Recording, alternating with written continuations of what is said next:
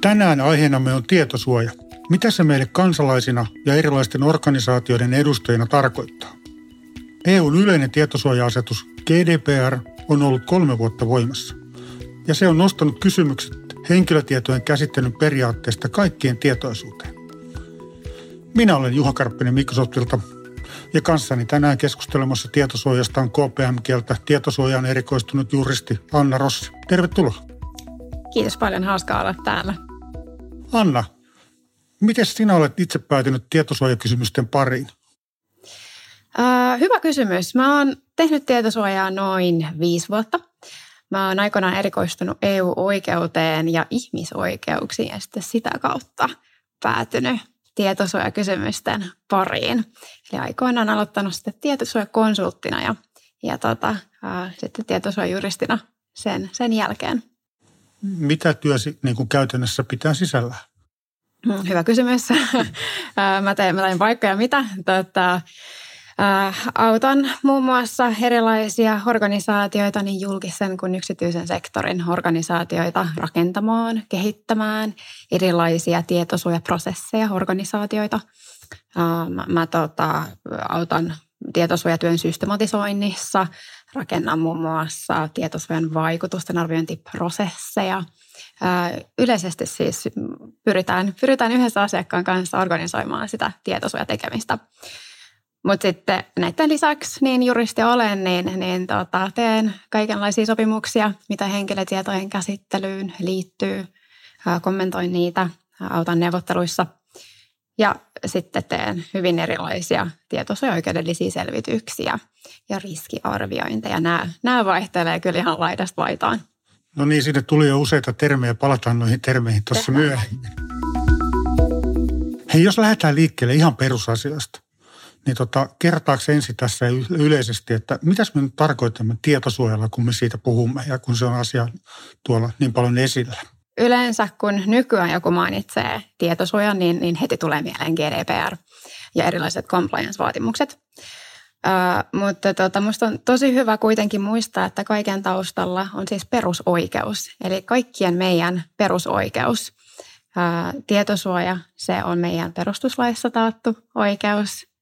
Se löytyy ihan myös EU:n perusoikeuskirjasta ja Euroopan ihmisoikeustuomioistuimen oikeuskäytännössä, niin sielläkin käsitellään ja tunnistetaan tietosuoja ihan omaksi oikeudekseen. Ja tietosuojan tarkoituksena on asettaa ikään kuin reunaehdot sille, että millä edellytyksin ja millä reunaehdoin henkilötietoja saa käsitellä. Aivan, siis kun puhutaan erityisesti GDPRstä, niin sehän nimenomaan ottaa kantaa henkilötietojen käsittelyyn. Juuri näin. Eli tosi hyvä täsmennys. Eli kun me tietosuojasta puhutaan, niin puhutaan nimenomaan henkilötietojen suojasta. Joo. Eli tämä GDPR, joka tässä nyt tuli jo moneen kertaan ehkä mainittua, niin sehän oli siis EU:n yleinen tietosuoja-asetus, joka on tullut voimaan Suomessa jo 3 vuotta sitten. No miksi siitä aiheesta nyt pitää sitten edelleenkin puhua? No tietosuoja, se ei ole mikään kertaharjoitus, eli ei loppunut siihen GDPR-implementointityöhön, mitä silloin 3 vuotta sitten ehkä tehtiin, vaan niin kuin moni muukin asia, niin tietosuojan tulisi näkyä ihan jokapäiväisessä työssä ja tekemisessä. Tietosuojan pitäisi näkyä organisaation kulttuurissa ja ihan ihmisten asenteessakin. Tosiaan taustalla on se perusoikeusajatus, eli pitäisi näkyä ihan siinä kaikessa arjen tekemisessä. Ja ehkä haluaisin nyt vastatakseni tuohon sun kysymykseen vielä, että minkä takia nyt olisi edelleenkin hyvä puhua siitä, niin hyvä muistaa myös se, että hyvin toteutettu tietosuoja, kyllä se muodostaa perustan ihan onnistuneelle datan käsittelylle. Eli jos me emme ihan ymmärrä, että mitä se tietosuoja pitää sisällään, mitä se tarkoittaa, niin on meidän hankala sitten, ellei mahdotonta rakentaa datan käsittelyyn perustuvia liiketoimintamalleja tai ylipäätään toimia tässä digitalisoituneessa maailmassa, eikö vaan? Kyllä. Ja toisaalta niin kuin sanoit, että se on jatkuva prosessi, niin se jatkuvan prosessihan siitä tekee myöskin sen takia, että aina organisaation syntyy uusia ratkaisuja, uusia sovelluksia kenties, jotka käsittelee henkilötietoa ja jokainen tällainen pitäisi arvioida siinä tilanteessa erikseen vielä. Juuri näin, juuri näin. Eli pitää olla toimivat prosessit just sille uuden käsittelytilanteiden tunnistamiselle kaiken tämän ikään kuin kulttuurin ja organisatorisen yleisten ohjeiden lisäksi. Juuri näin. Että kuinka ihmiset ja henkilöt siellä päivittäisessä arjessaan organisaatiossa käsittelevät sitä henkilötietoa. Näinhän se on. Ja sitten ehkä myös, minkä takia on tärkeää edelleenkin puhua tietosuojasta, niin nykyään puhutaan aika paljon siitä, että luottavatko ihmiset eri organisaatioihin, niin hyvin toteutettu tietosuoja, niin sehän luo myös edellytykset tälle ikään kuin luottamuksen rakentamiselle, eikö vaan? Kyllä. Ja tänä päivänä ihmiset joskus jopa niin kuin yhdistää vähän niin kuin asioita tietosuoja ja tietoturva. Itse näen, että tietenkin niin kuin ilman tietoturvallisia ratkaisuja ei voi olla tietosuojaa, mutta tietoturva on toki paljon muutakin, eikö niin? Juuri näin, että henkilötietojen suojan erityisesti tietosuoja-asetuksen näkökulmasta, niin se tietoturva, se on yksi niitä keskeisiä periaatteita, mitä tietosuojaan tulee. Eli tietoturvan avulla tavallaan mahdollistetaan se myöskin, että henkilötiedot eivät kulkeudu esimerkiksi sellaisiin paikkoihin, mihin ei saisi kulkeutua. Juuri näin, eli pidetään erityisesti huolta siitä tietojen luottamuksellisuudesta, eheydestä, saatavuudesta.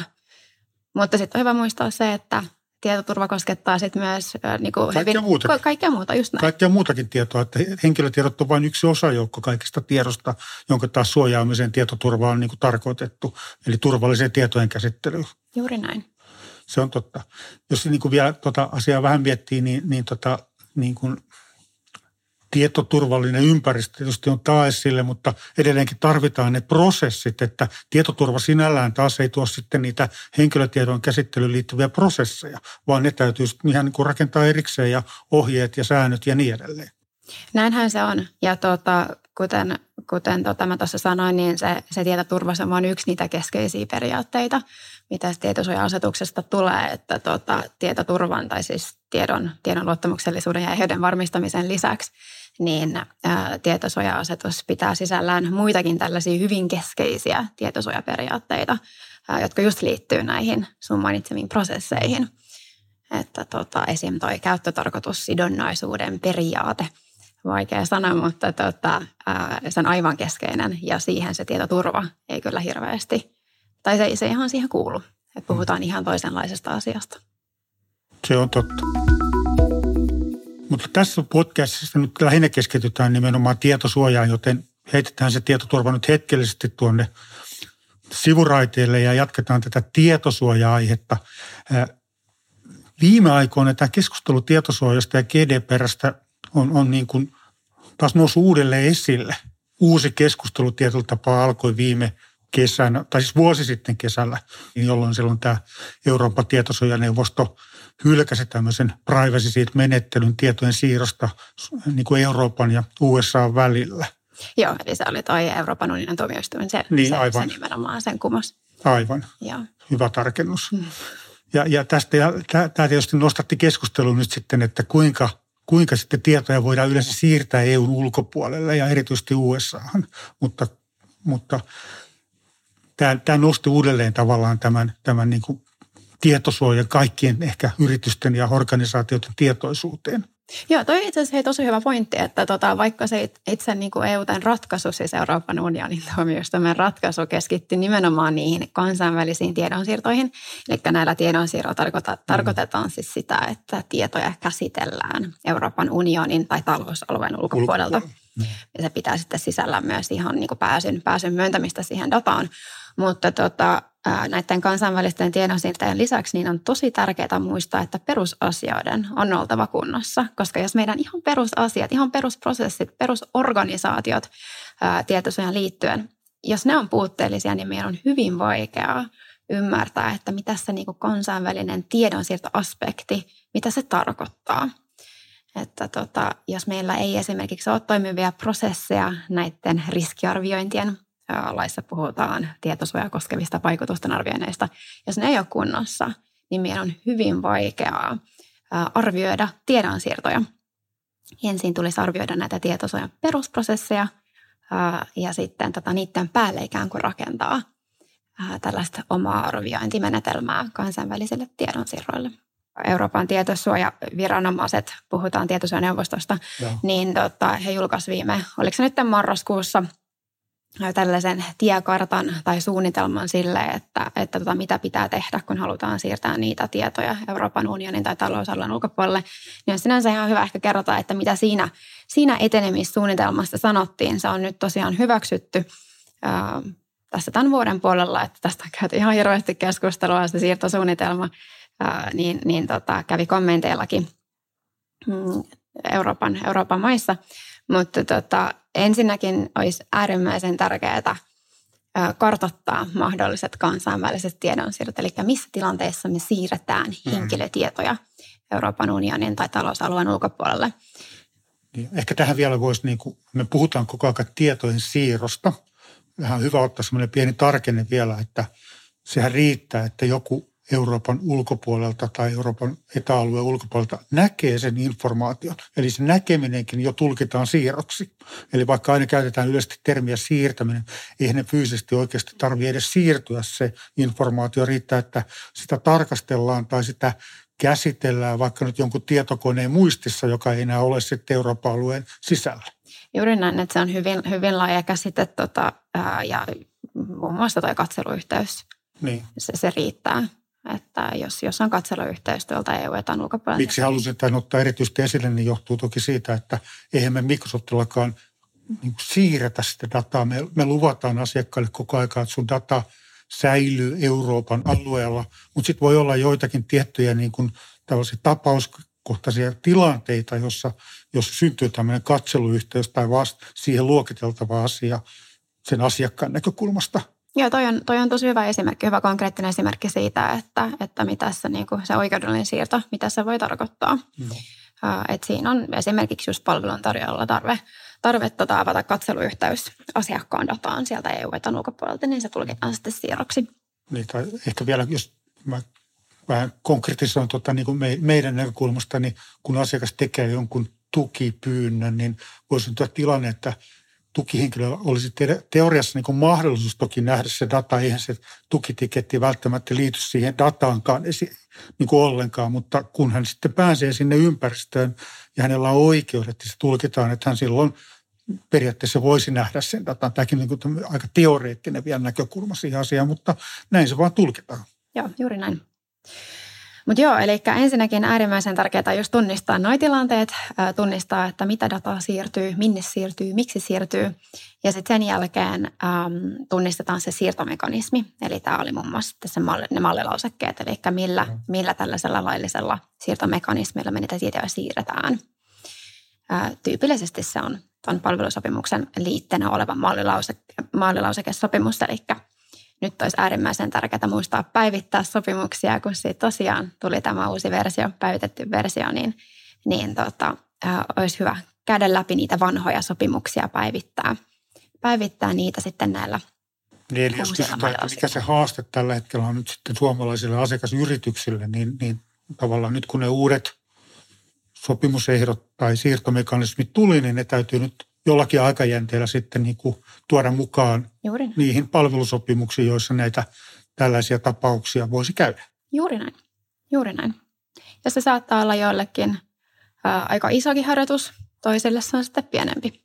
Niin, vähän riippuu palvelutoimittajasta, että jos kerrotaan vielä nämä päivämäärät itse asiassa tähän kohtaan, niin taitaa ensimmäinen päivämäärä 27.9. eli tämä EU antoi 3 kuukautta aikaa silloin kesällä implementoida nämä uudet mallilausekkeet ja se 27.9. on nyt tavallaan se ajankohta, jonka jälkeen kaikissa uusissa sopimuksissa tulee käyttää näitä uusia mallilausekepohjia. Juuri näin. Ja itse asiassa olemassa olevat sopimuksilla annettiin kyllä vähän onneksi pitempikin aika, eli jopa 18 kuukautta, eli käytännössä ensi kalenterivuoden 2022 loppuun saakka voidaan hyväksyä edelleenkin ihan laillisesti nämä vanhat mallilausekkeet olemassa olevissa sopimuksissa. Näin se on nimenomaan. Eli nyt kun tehdään uusia sopimuksia, joihin liittyy tiedonsiirtoja, niin nyt olisi korkea paikka ottaa käyttöön ne uudet. uudet mallilausekkeet. Kun nyt sanoit, että nyt, niin mäkin voin tässä kertoa, että meillä Microsoftilla on nämä uudet mallilausekkeet nyt implementoituna ja uusi tietosuojaliitteemme, joka on näiden meidän pilvipalvelusopimusten liite, niin siellä ne nyt ovat ja ovat asiakkaille niin kuin sitä kautta saatavilla uusissa sopimuksissa. Sitten jos vielä palataan tuohon tiekarttaan, siihen tietosuojaneuvoston tiekarttaan. Sitä tässä käydään läpi, eli todettiin tuossa, että ensin piti tosiaan tunnistaa ne kansainväliset tiedonsiirrot, sitten piti tunnistaa se siirtomekanismi, niin seuraavaksi on sitten tarve arvioida sen kohdemaan lainsäädäntöä. Eli mä sanoin tuossa aikaisemmin, että jos esimerkiksi siirretään, sanotaan nyt vaikka Intiaa, mutta voihan se yhtä hyvin olla USA, voi olla ihan mikä tahansa muu maa EUn ulkopuolella, niin jos siitä ei löydy tällaista Euroopan EU-komission tällaista vastaavuuspäätöstä, niin sitten pitää tehdä tällainen tapauskohtainen arviointi sitä kohdemaan lainsäädännöstä. Eli pitää pystyä arvioimaan se, että liittyykö siihen kohdemaan lainsäädäntöön jotain tällaisia hankaluuksia, riskejä. Eli onko siellä kohdemaassa esimerkiksi tiedustelulainsäädäntöä, mikä vaikuttaa siirrettävien henkilötietojen suojaan. Sitten seuraavaksi